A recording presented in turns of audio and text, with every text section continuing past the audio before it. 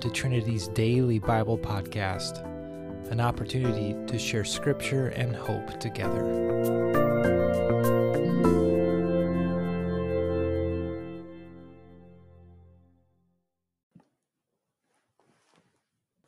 Hello, and welcome to the Trinity Podcast. My name is Nate Breen. Our family of four have been attending Trinity now for the past 5 years. I'd like to offer you a glimpse into how God can use an event from many years ago to show us his faithfulness here in 2020. One of my joys of Bible reading is finding stories and historical information that goes along with some of the Old Testament stories.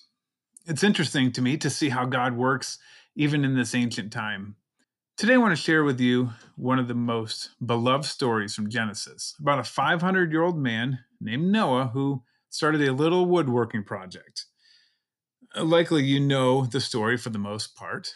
Noah, along with his 3 sons, was commissioned by God to build the ark.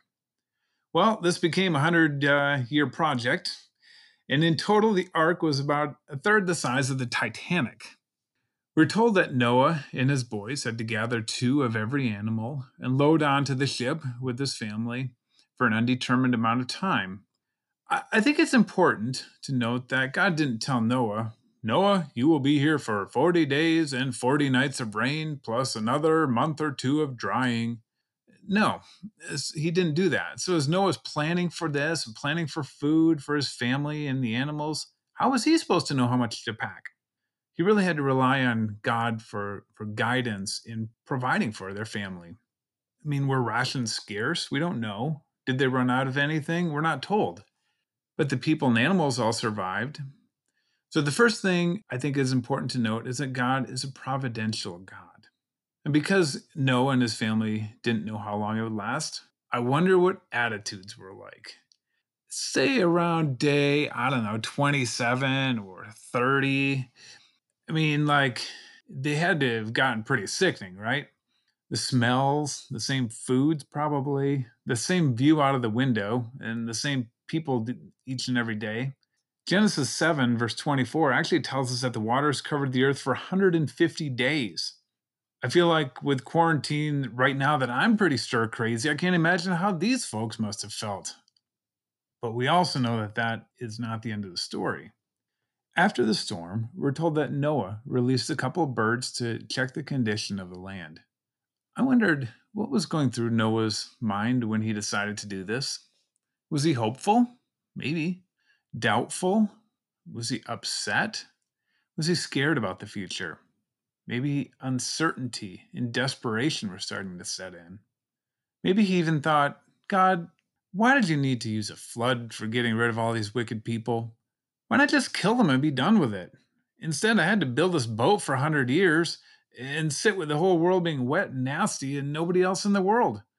Couldn't there have been a different way? Many of these may be feelings that some of us are experiencing right now. I know that I have experienced a wide range of emotions. Like Noah, I think we're all ready for this worldwide issue to be over. We stand on our make-believe decks or of the ark and cry out for the Lord, remove the situation, let it be over, please. We look out and see what looks to be a hopeless situation. How will it ever stop? As humans, our short-sighted perspective means we can't see the full picture clearly. Maybe that's where we're at today. Well, eventually, the Lord told Noah, it's time. It's time to get off the boat, onto dry land again. Let the animals scatter and go into the world. Time to begin experiencing normalcy again. It's at this point that God and Noah, along with Noah's sons, all came together. It's almost like a debrief on the whole terrible world-changing flood. And this is the start of the moment where life begins to be new again. Noah offers sacrifice. The Bible says God appreciates that. And then this wonderful interaction. God reaches out to Noah and makes a promise with him. And actually, we have written down in Genesis chapter 9 what he said. God said, this is the sign of the covenant I'm making between me and you and every living creature with you. A covenant for all generations to come. That includes us, friends. I have set my rainbow in the clouds, and it's going to be a sign of the covenant between me and the earth.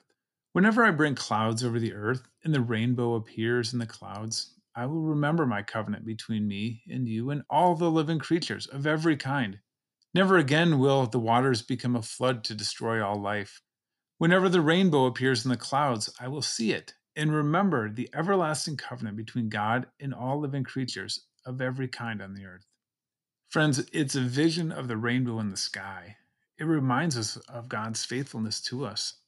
Recently, I looked out the front window of my house at 7:45 in the evening. Appearing out in the east was an absolutely brilliant rainbow in the sky. Maybe some of you even saw it. There's a peace that came after seeing this. Many others in Orange City saw and maybe posted photos of their experience as well. As my wife and I talked about it, she counted out that it had been 40 days since things like schools and churches had been closed due to the coronavirus.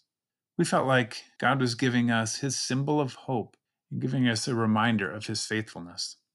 In this season where doubt, difficulty, closures, job changes, rearranged lifestyles, different schooling, sicknesses, and yes, even death have become prevalent, may you be reminded that we serve a God who is unchangeable and rules over all. His kingdom will have no end.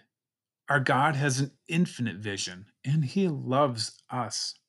Yes, we are experiencing a flood, but his rainbow offers us the promise of his faithfulness from generations to generations.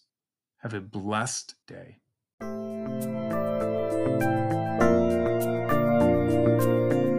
Thanks again for joining us today. We hope to see you next time right here on the Trinity Daily Bible Podcast.